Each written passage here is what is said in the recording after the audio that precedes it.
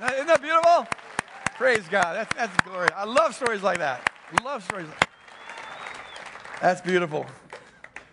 I got a grandson who will never know Grandpa the drunk. It's beautiful. I just love it. I thank Jim for being willing to share that testimony, honest testimony. He found that he couldn't do it alone, couldn't get out of that cage alone. He thought he was strong enough, but he wasn't. It was stronger than him. He needed the help of others, some people to come alongside of him and invest in him and care about him and love him through this. It was with the help of others that he got out of the cage that he was in. And that is, in fact, true for all of us. We all need help getting out of some of the cages that we're in. And it's true that we're all called to help others get out of the cages that they're in. So we're calling this sermon, titling this sermon, Extending Freedom. It's all about this. The story that Jim shared, it reminds me of a story in the Gospels. It comes out of Mark chapter 2, kind of a strange story. It says this: a few days later, when Jesus again entered Capernaum, the people heard that he had come home. They gathered in such large numbers that there was no room left, not even outside the door, and he preached the word to them. Some men came, bringing to him a paralyzed man carried by 4 of them. Since they could not get him to Jesus because of the crowd, they made an opening in the roof above Jesus by digging through it and then lowered the mat the man was lying on. And when Jesus saw their faith, he said to the paralyzed man, "Son, your sins are forgiven." And then a few verses later, he says, "Rise up and walk." And the guy did. Pray with me here for a moment. Father, I thank you for the tangible way your Spirit is present here, has been throughout the worship time. And I pray, Lord, that same Spirit now infuse this message with your authority to do what my words can never, ever do, and that is produce kingdom fruit. Set captives free and set us free to set others free. Help us, God, to become like these 4 friends who are willing to labor on behalf of others, a labor of love. In Jesus' name. And all God's people said, amen, amen. So this man is paralyzed. We don't know how he got paralyzed. I'll just assume he was in some kind of accident or something. Don't know that, but let's just go with it. And in the first century, being paralyzed is to be in about as hopeless a situation as you could possibly be in. These days, we've got some things that we can do for people who are paralyzed so they can live a rather full life. You have motorized wheelchairs, and they're even now making prosthetics that they can attach straight to your nervous system, and they're beginning to be able to move these prosthetics just by thinking about it. It's just incredible. But in the first century, they didn't have any of that. In the first century, if you're paralyzed, you're going to be laying on your back the rest of your life. That's it. Your life is pretty much over. These friends of his hear that Jesus is coming back into town. They hear that there's rumors that he's done some incredible miracles and healed people from some incredible afflictions. And so their hopelessness turns to hope. They're thinking maybe this is the time. Maybe, just maybe, this will be our friend can get his life back. Maybe, just maybe, he'll walk with us again, and he'll once again embrace his wife and pick up his kids. And so there's hope there. So they bring this paralyzed guy to Capernaum and to the home where Jesus is preaching. Unfortunately, there's no room. It's absolutely packed, and you can't even look in from the outside door. I mean, it's just packed. Now, I've been to Israel, been to Capernaum, and seen the excavation of first century houses in that area, and these things were tiny. They're like one-room efficiency apartments. That's all. There's one little room, really tiny. It's kind of puzzling because Jewish families tend to have a lot of kids. They didn't have family planning back then, so they tend to have a lot of kids. And I always wonder, how do they do that? Because they all just sleep in the same room. I mean, how do you go about making another baby when you've got 5 kids sleeping next to you? The answer is very quietly. Well, anyways, so it's really tiny. And you have to, so when you think about this room, this house being packed, don't think of 400 people packed into a Donald Trump living room. Think of maybe 10 to 15 people packed inside this little tiny efficiency apartment. That's what it would have been like. So imagine the scene here. Get into it. You're part of this crowd. You're inside this packed house. Okay, it's just crammed, incredibly crammed. And you're listening to Jesus talk about the birds of the air, lilies of the field, turning the other cheek or whatnot. And then right in the middle of the sermon, you hear some commotion above you, some scratching. And you look up, and some debris starts to fall into your eyes because there's some wacko jobs up there trying to carve a hole through the roof. Now, that would be irritating under any circumstances. I mean, you don't have, it's not every day that you get to listen to the Son of God give a sermon. And now it's being interrupted by these party crashers who are ripping apart the ceiling. That would be irritating, I think, for folks. The owner, I would think, would get really mad. I can just picture him pushing his way out of the crowd to get outside to start hollering at these guys. No one has house insurance back in those days. So if you got a gaping hole in your roof, you got to fix it, and who knows how long that would take. It wouldn't be easy. So he's going to be mad. And as the debris is falling, you just got to picture, no one likes to have clunks of clay dropping on them. So they're pushing back, trying to get out of the way of this falling debris. But it's already packed, so as they're pushing back, some people are going to be crammed out the door. They're not going to be happy about it, so they're going to start joining the owner of the house, hollering at these guys. And then when they lower their friend through the hole, and I don't know how tall this guy was, but I can't, you got to have a pretty big hole to do that. There's a giant hole, and they lower this guy down with ropes on a mat. And the guy's paralyzed, so he can't stand, so he's got to lay down. It's going to take up more space, so people got to cram further to allow space for this, knocking a few more people out of the house who are going to join the owner and the other people hollering at these friends. These friends are going to catch some heat. You can't crash a party full of people going through the roof and think that they're going to be happy about it. And then on top of that, they don't know how Jesus is going to respond to this. I, one time, had a sermon interrupted. Remember Janice, our evil executive pastor, pulled a prank on me on April Fool's Day by having this lady pretend like her it was terrible. That was irritating, I can tell you. So here Jesus is getting interrupted because some people are clawing through the roof. If some people started clawing through our roof right now, I would be irritated. So for all they know, he's going to get mad, use his popularity and authority to turn the crowd against him and railroad these yahoos out of town. They're catching heat for this, but they had to know that going into this. They had to know that there's going to be blowback on this, and they were taking a risk. But see, the possibility of seeing their friend healed made it worth it. Maybe, just maybe, this may be the only shot we've got, and so they've got to get their friend in to see Jesus, and they don't care what they have to do. They're willing to go to any extreme to do it. And then, see, Jesus sees their faith. I love that phrase. He sees their faith. It wasn't the faith of the paralyzed guy. It was the faith of his friends. And faith is something visible. Because faith isn't just a transactional little idea that happens in your head. Faith is a commitment to move in a certain direction, not knowing the outcome, but you're committed to going in this direction. He saw their faith. And that's why he could say, son, your sins are forgiven, and take up your mat and walk. Think about this. If it hadn't been for the faith of his friends, their willingness to take risks, to catch some blowback, to go to some radical extremes. So if it wasn't for them, this guy would have been laying on his back the rest of his life. He wouldn't have got his life back. He would never again walk with them. He wouldn't ever embrace his wife or hold his kids. He would have been paralyzed the rest of his life. But because of their faith, because they were willing to invest in him, do whatever it took, this guy's able to walk and get his life back. Jesus gets the credit for healing him. Praise God. But his friends and their faith get the credit for putting him in a position where he could be healed. See, and this, folks, is how the kingdom always operates. It operates with community. It operates with people helping people. It operates by us having faith for one another, being committed to one another. Everything in the kingdom works like that. It works through relationships, including the process of getting free from cages.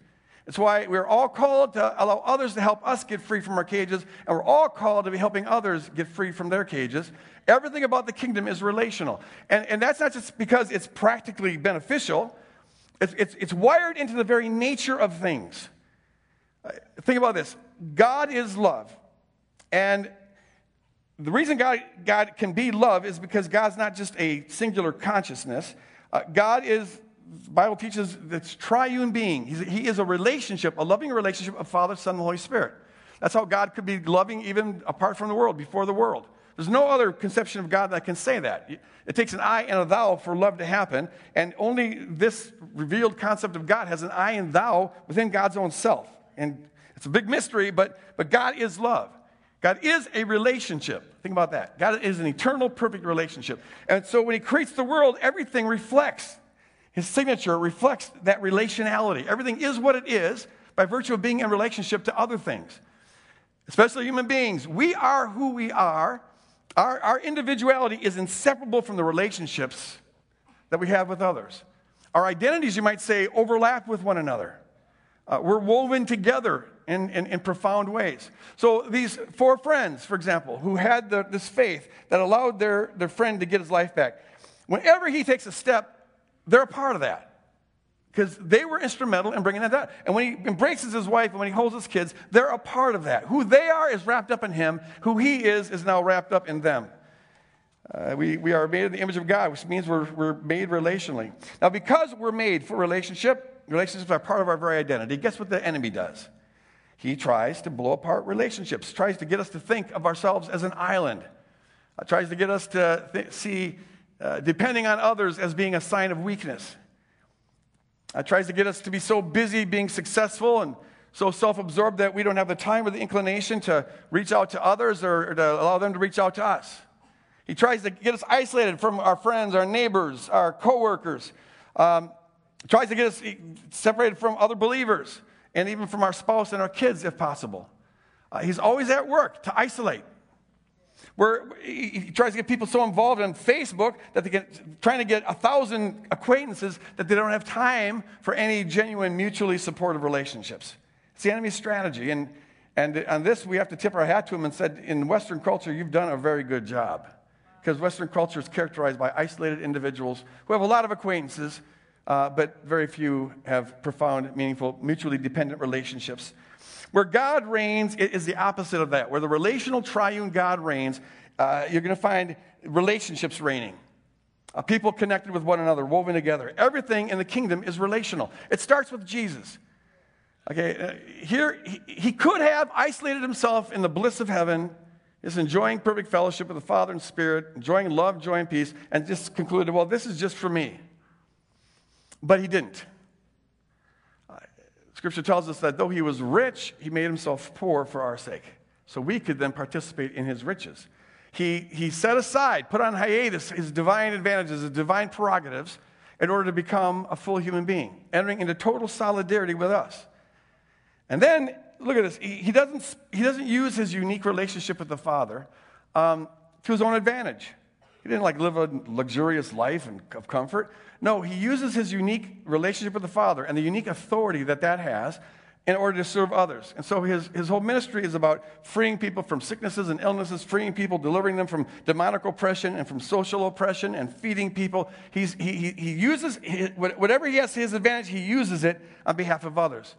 And then, of course, his greatest act of service is the cross, where he gives his life for us.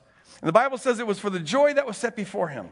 For the joy that was set before him. He wasn't forced into this. He didn't do it begrudgingly. It was for the joy that was set before him, and that he endured the suffering of the cross. And the joy that he saw was the joy of the love and joy and peace of God's own being shared with others. The joy he saw was the multitudes and multitudes of people who are now going to be forever participating in the love, joy, and peace that he experienced before becoming a human being. So think about this. The implication is this. With the incarnation, which is just God becoming a human being, with the incarnation and the cross, where God takes on our sin, what it shows is that God doesn't even define himself in isolation from us. God wraps up his identity in our identity. He makes our welfare his welfare. We're forever entangled with him. He chose to do that. He could have stayed isolated, but instead he chose to entangle himself with us. It's because he's a relational God. From God's perspective, even his godness, even the benefits of being God are something to be shared. They're not just to be hoarded for himself. So he creates beings to share them with, and that is you, and that is me, and we are all invited into the Trinity. How do you like that? That is you, that is me, and we're all invited to share in the Trinity. A little Dr. Seuss moment. All right. Where God reigns, it's the opposite of where the enemy reigns. Everything God does has relationality built into it. Most people, I think, assume that their existence is just for themselves. You were created because you get to be created. Yay, I get to exist. Much better than not existing. But see, the truth is that you being created is not just for you. Your existence is not just for you. Yes, it is for you. You get to exist, but you exist also for others. And you won't discover the full joy of existing until you accept that fact and start serving others. It's hardwired into the nature of things. I think most people assume that their salvation is just for them. It's just about being Jesus. I invited him into my heart. So yay, I get to be saved. I get to go to heaven. I can have my sins forgiven. I'll live forever with him. Yay. Well, it is for you. Wonderful. But it's not just for you. In the kingdom, it's never just for you. You're saved for the sake of others. And so with salvation comes the job description. And you'll never discover the full joy of salvation or grow in your salvation until you start accepting that and care about the welfare of the salvation of others. And I think most people assume that getting out of cages is just about them. You get to get out of your cage. Wonderful. You get to be free to your addiction. You get to be free of the bondage, the fear, the phobia, the shame, whatever it is. Yay. But it is for you, but it's not just for you. If God is bringing you out of a cage, it's also for the sake of others. It's never just about you. He wants to use your process of getting free from the cage to help others get free from the cage. In the kingdom, it's always a both and. Yes, it's for you and it's for others. Relationality is built into everything that God does. In fact, the truth is this. Often, helping others get out of their cage is a condition. It's an aspect of us getting out of our cage. By caring about others getting out of their cage, we get out of our own cages. It's because that reflects the image of God, relationality. Last week, I shared this lie, this filthy, dirty, debaucherous, diabolical, pussy lie, that you first have to clean up your act and get healed before you can enter into the love of Jesus. Remember that? First clean up, get healed, and now you can go to Jesus. Whereas the truth is that it's by being loved by Jesus in the midst of your fallenness, in the midst of your wounds, that's what heals you from your fallenness and your wounds. That's why the enemy lies to us, because if we believe that we first got to clean ourselves up before we go to Jesus, we'll never get cleaned up. We've got to get the love of Jesus first to get cleaned up. Okay, that's the lie. Now, there's a similar lie that I want to confront this morning, and it's this. The enemy will say that first you have to get yourself healed, get out of your cage before you can even think about helping somebody else get out of their cage. He'll say things like, look, you got enough to worry about, you got enough problems, you got enough trouble, you don't distract yourself by caring about the troubles of others, you don't need more of that. No, first you get your act together. He might even say you're a hypocrite if you try to help somebody else get out of their cage when you're in an even worse cage. He lies like this. Whereas, folks, the truth is that God always wants to use us just as we are, warts and all. Imperfections and all, just as you are, with all the woundedness, with all the brokenness, he wants to use you. Amen. Never put on hiatus this idea helping others. It's always built into everything he does. Every good intended for us is also intended for others. Now, it's true that sometimes in life you can take such a hit that your pain and grief is unbearable. You have moments like that, nightmare moments. And in that state, you lack the capacity to think about the pain and grief of another. That's true. But know that that is always a temporary state. And know that God will eventually use your pain and grief to minister to the pain and grief of somebody else. And that's going to help you in your pain and grief. All right? Offer it up to God. It's also the case that we all need boundaries. I have known people who... they are so other-oriented that they don't have a self. They don't have a life. They don't have their own identity is nothing but serving others, and that's not healthy. Often they're meeting some need. It can be a cage they're in that they just whatever anyone wants, they're doing it. They don't have any kind of concept of self. No, God wants you to have a self, and there's got to be boundaries there. You can't take on everything. You get to have a life. All right, He wants you to have a life, a full life. But see, the balance is this. Yes, you need boundaries, but there's got to be some space in that boundaries for others, where you are pouring yourself out. I'm being used by God to help others get out of that cage. So with those qualifications, know that every good that's intended for you is also intended for somebody else, including the good of the process of getting out of the cage. As you're in that process, God wants to use you to help others get out of that cage. So the time to ask, who am I supposed to be helping, is now. Whatever situation you're in, the time to ask, how might God want to use whatever I've got to offer to bless somebody else and to heal somebody else? That time is now. Unless you're going through a nightmare in life, or unless you have no boundaries and you need to get healthy on that, that aside, now is the time to ask, who might God be calling me to minister to? To pour into. I don't care how wounded you are, how imperfect you are, how fallen you are, how thick your cage is, how much shame you're dealing with, how many scars you have. I don't care if you've been a Christian for 20 years or 2 minutes or 2,000 years. Now is the time to be asking the question, how am I supposed to share what I have, including the process of my healing, to help others? Because the truth is that God will even use, maybe, just maybe, God wants to use your cagedness to help somebody get out of a cage. Because he's smart enough to do that. He wants you in that cage right now so that you can now somehow minister to somebody else getting out of the cage. And as you help them get out of a cage, you're going to find yourself getting out of a cage. Consider that possibility. So it's like a lady I knew a couple of years ago she tragically lost her son, which is the worst nightmare a parent could ever imagine. And so she joined the grief support group in the refuge. And so she was here willing to invite others in on her broken heart and have others invite her in on their broken heart. And she shared with me that the thing that ministered to her most when she went to this group, it wasn't that somebody had the perfect formula on how to mend a broken heart.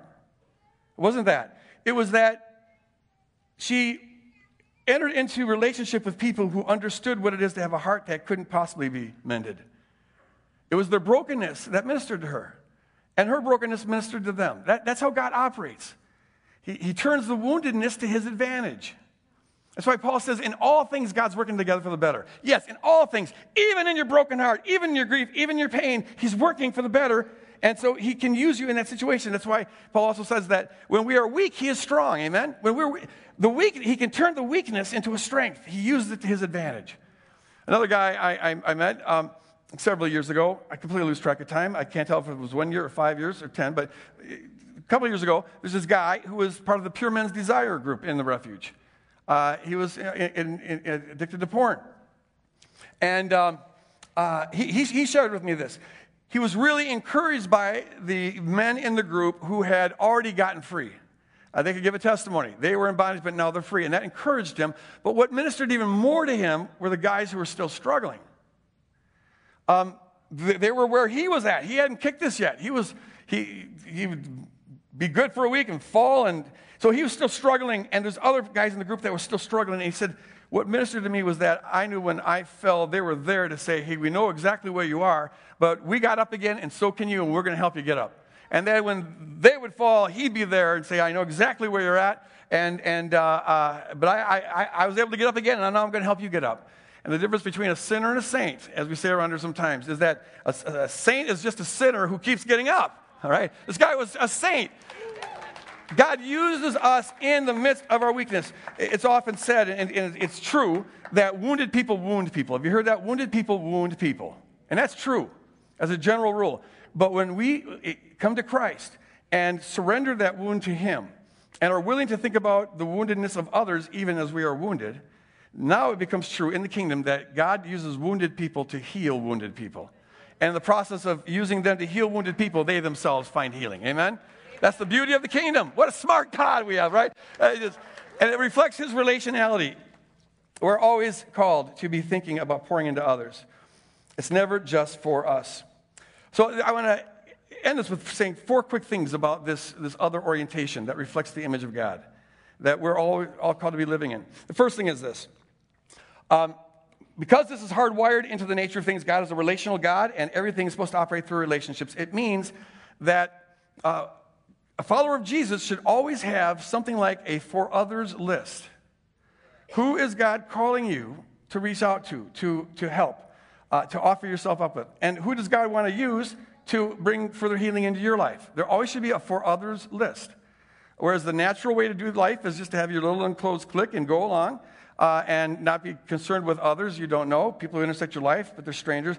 That's the natural fallen way of doing things, but we are called to always have some other on our focus, a for other list. Otherwise, we'd be like Jesus staying in heaven saying, I don't want to bother with those turds down there. They're not worth it. But he didn't do that. Okay, so the first step is to ask God to put on your radar screen, on your for other list, who it is that you're supposed to be starting to move towards. All right? And he'll tell you, there's always someone, unless you're in a nightmare, and unless you don't have any boundaries and you need to find some boundaries. For everyone else, there should be someone on our for other list, maybe 1 or 2, 3 people. The second thing is then to ask God to give you his heart for that other person or other people.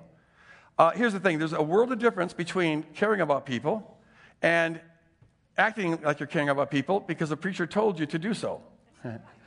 If you're acting like you're caring about people because there's a rule that says you're supposed to, and you'll feel guilty if you don't, then you really aren't caring about people. What you're doing is trying to alleviate your own guilt. World of difference between the two. And you're not likely going to do them any good or yourself any good. God doesn't call us to pretend like we care about people. God calls us to care about people, to genuinely care about them. We're to be motivated by a love, not by a rule. Now, the truth is, in our fallen state, unless you have fully arrived in conformity with Jesus, we don't naturally care about people that we're not in relationship with. And so we've got to ask God, God, give us your heart for this person. Help us to see what you see. Help us to see their unsurpassable worth. Help us maybe to get some sense of the cage they're in and to feel, have a heart that breaks for that and that wants them to be free. Because see, if you're doing a rule, what invariably happens is it gets awkward. You try to force it. It's contrived. But when you just genuinely care, in the flow of life, things naturally begin to unfold. It's the most natural thing in the world. That care, that love, that concern pulls you forward, and things naturally happen. And so ask God to give you his heart. No faking here, all right? The third thing is to commit to praying for that person. Pray for that person. Pray that, first just pray a blessing on them. Now, I encourage folks to always be blessing folks. Just be a blessing machine. Agree with God that every person you see has unsurpassable worth. That's a great habit to develop. But the person on your for others list is someone that you're going to commit to be more intentional on this and to go deeper with this. So you pray. You have a unique authority as a kingdom person, in case you didn't know, to open the windows of heaven and bring down blessing on people's lives. And they don't know a thing about it. And that's the beautiful thing about it, is that you get to change them without them having a clue. So first, open up the gates of heaven to call down blessing on them. And then pray that God would open up natural doors for you to begin to develop a relationship with them, in which God's going to use you to impact them and them to impact you. Often people find that it's as you pray for a person that's when God gives you his heart, and that's when God begins to open your eyes to see what he sees. And that just reframes everything. Years ago, Shelley and I lived next to this neighbor of unsurpassable worth who she hit it very well. She was one of as cantankerous and petty and mean-spirited as a person can be. Just really, she'd go out of her way to make life more difficult for people. Like, really work at it. Who knows why? But, it's the kind of neighbor who, if you're doing a little bit of building on the house, and she doesn't see a work permit, she'll call the city office and say, I think I got something to report here, not knowing a clue as to what you're doing. It was just, So the old Greg Boyd would be mad at her and maybe just want to despise her like everybody else on the block did. And, because the way she treated us, and she was irrational and crazy, and we treated our kids and our dog, for crying out loud, leave our dog alone. So you get this natural kind of thing. But as kingdom people, that's not an option for us. We're to love our enemies, bless those who persecute you, pray for those who despitefully use you. No retaliating against a nasty neighbor, folks. Sorry. And see, here's the thing. When I began to do that, it reframed how I viewed her. God opened my eyes and gave me his heart for this lady. What I really came to see was that no one just wakes up one day living a otherwise normal, happy, healthy life and says, gosh, I think I'm going to be the most miserable person in the world from now on, and I'm going to make everyone else as miserable as possible too. Who does that? Who chooses that? No one does. Something happened. And who knows what it is, but I came to see this lady as being trapped in this miserable, diabolic cage. A precious daughter of God has been kidnapped. Something hijacked her humanity a long time ago, and she's in prison. And I began to feel the Father's heart for her imprisonment. And it opens up, it gets you thinking about what was the prequel. Everyone's got a prequel, a story that explains the story that you're witnessing, because you're just seeing the tip of the iceberg. And you begin to wonder, like, what happened that crushed this lady's spirit when she was a little child? What happened there? What was it that made life such a huge disappointment for her? When did she come to believe that the whole world is against her? And when did she become afraid of being nice? Because that's what was going on here. I think she's afraid of being nice. She's hiding behind her meanness. I don't know what the answer to these questions, but I do know that she was in a prison. And when we frame it like that, it begins to, instead of viewing with judgment and anger, you see with compassion. In fact, behind most, and I can't say all because evil is real, but I think we should live with the assumption that when we confront a very mean, nasty person, unusually nasty, mean, know that is what a wounded, imprisoned spirit looks like on the outside, at least sometimes. What you're seeing in that meanness is the cry of a wounded, imprisoned soul. And we're called to see past that exterior and to see the wound behind. Everyone else will judge the exterior. But we as kingdom people, as we agree with God that they have unsurpassable worth, we can look behind that and see something of the wound that's causing it. And it will move you towards compassion towards mean people rather than judgment. And so when some of you have a nasty neighbor right now, just maybe God would call you to be used in a process of setting a son or daughter of the king free. All right? That's the honor that we have. It's concealing stuff. So pray for the person and be open to God showing you things and changing your heart about them. The final thing is this, and this is really important. All this is important, but this one, take special note, because this is what tends to happen. The person or people that are on your for others list, they're not your project. Amen? And you're not called to fix them. Christians do this quite a bit. Well, we're going to go save the world. That Charlie needs Greg to help him, you know. And you see, when we do that, when people are a project, because we're going to get points for helping them, we come across as self-righteous, we come across as having a superiority complex, we come across as trying to be the savior. That, Super Greg comes to the rescue. And nobody wants that. Nobody, you can smell it a mile away. It's just a very unattractive thing, okay? It just doesn't do any good. And see, the truth is, we are not more righteous than anybody, and we are nobody's savior, and people are not projects. People are people. And we are just people. We're broken people that God wants to use in the process of helping broken people, knowing that helping them in the process of their brokenness is what helps heal us. That's what's going on here. God's already at work in this person's life. You can know that. He's always working behind the scenes. We just have the privilege of joining up with him in that process. And it's not about us coming down to these lowly, wounded people. No, we're on a level playing field. And whatever sin we think we see in their eye, just know that it's nothing compared to the tree trunk that's coming out of your own eyes. All right? So humbly we come, and we just want to be used, see God work a process whereby we are used as a healing agent. And even the woundedness, even the scars, even the warts, all of that, zits, everything we've got, it can be material that God uses to bless another person, and then it comes ricocheting back on us. So I want to end with this activity. I want to give some flesh to this message and lock it in. Inside your bulletin, there is an insert with some questions on it. Would you get that out right now? Those on the aisles, there's some pencils by you, and would you just pass those down for people who need something to write with? Here's what I want to do. I want to go back to step one.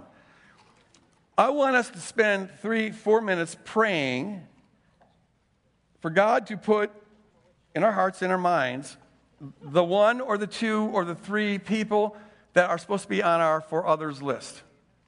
All right? Who does God want you to have on your radar screen? Who does God want you to commit to being a friend like the 4 friends of this paralyzed guy?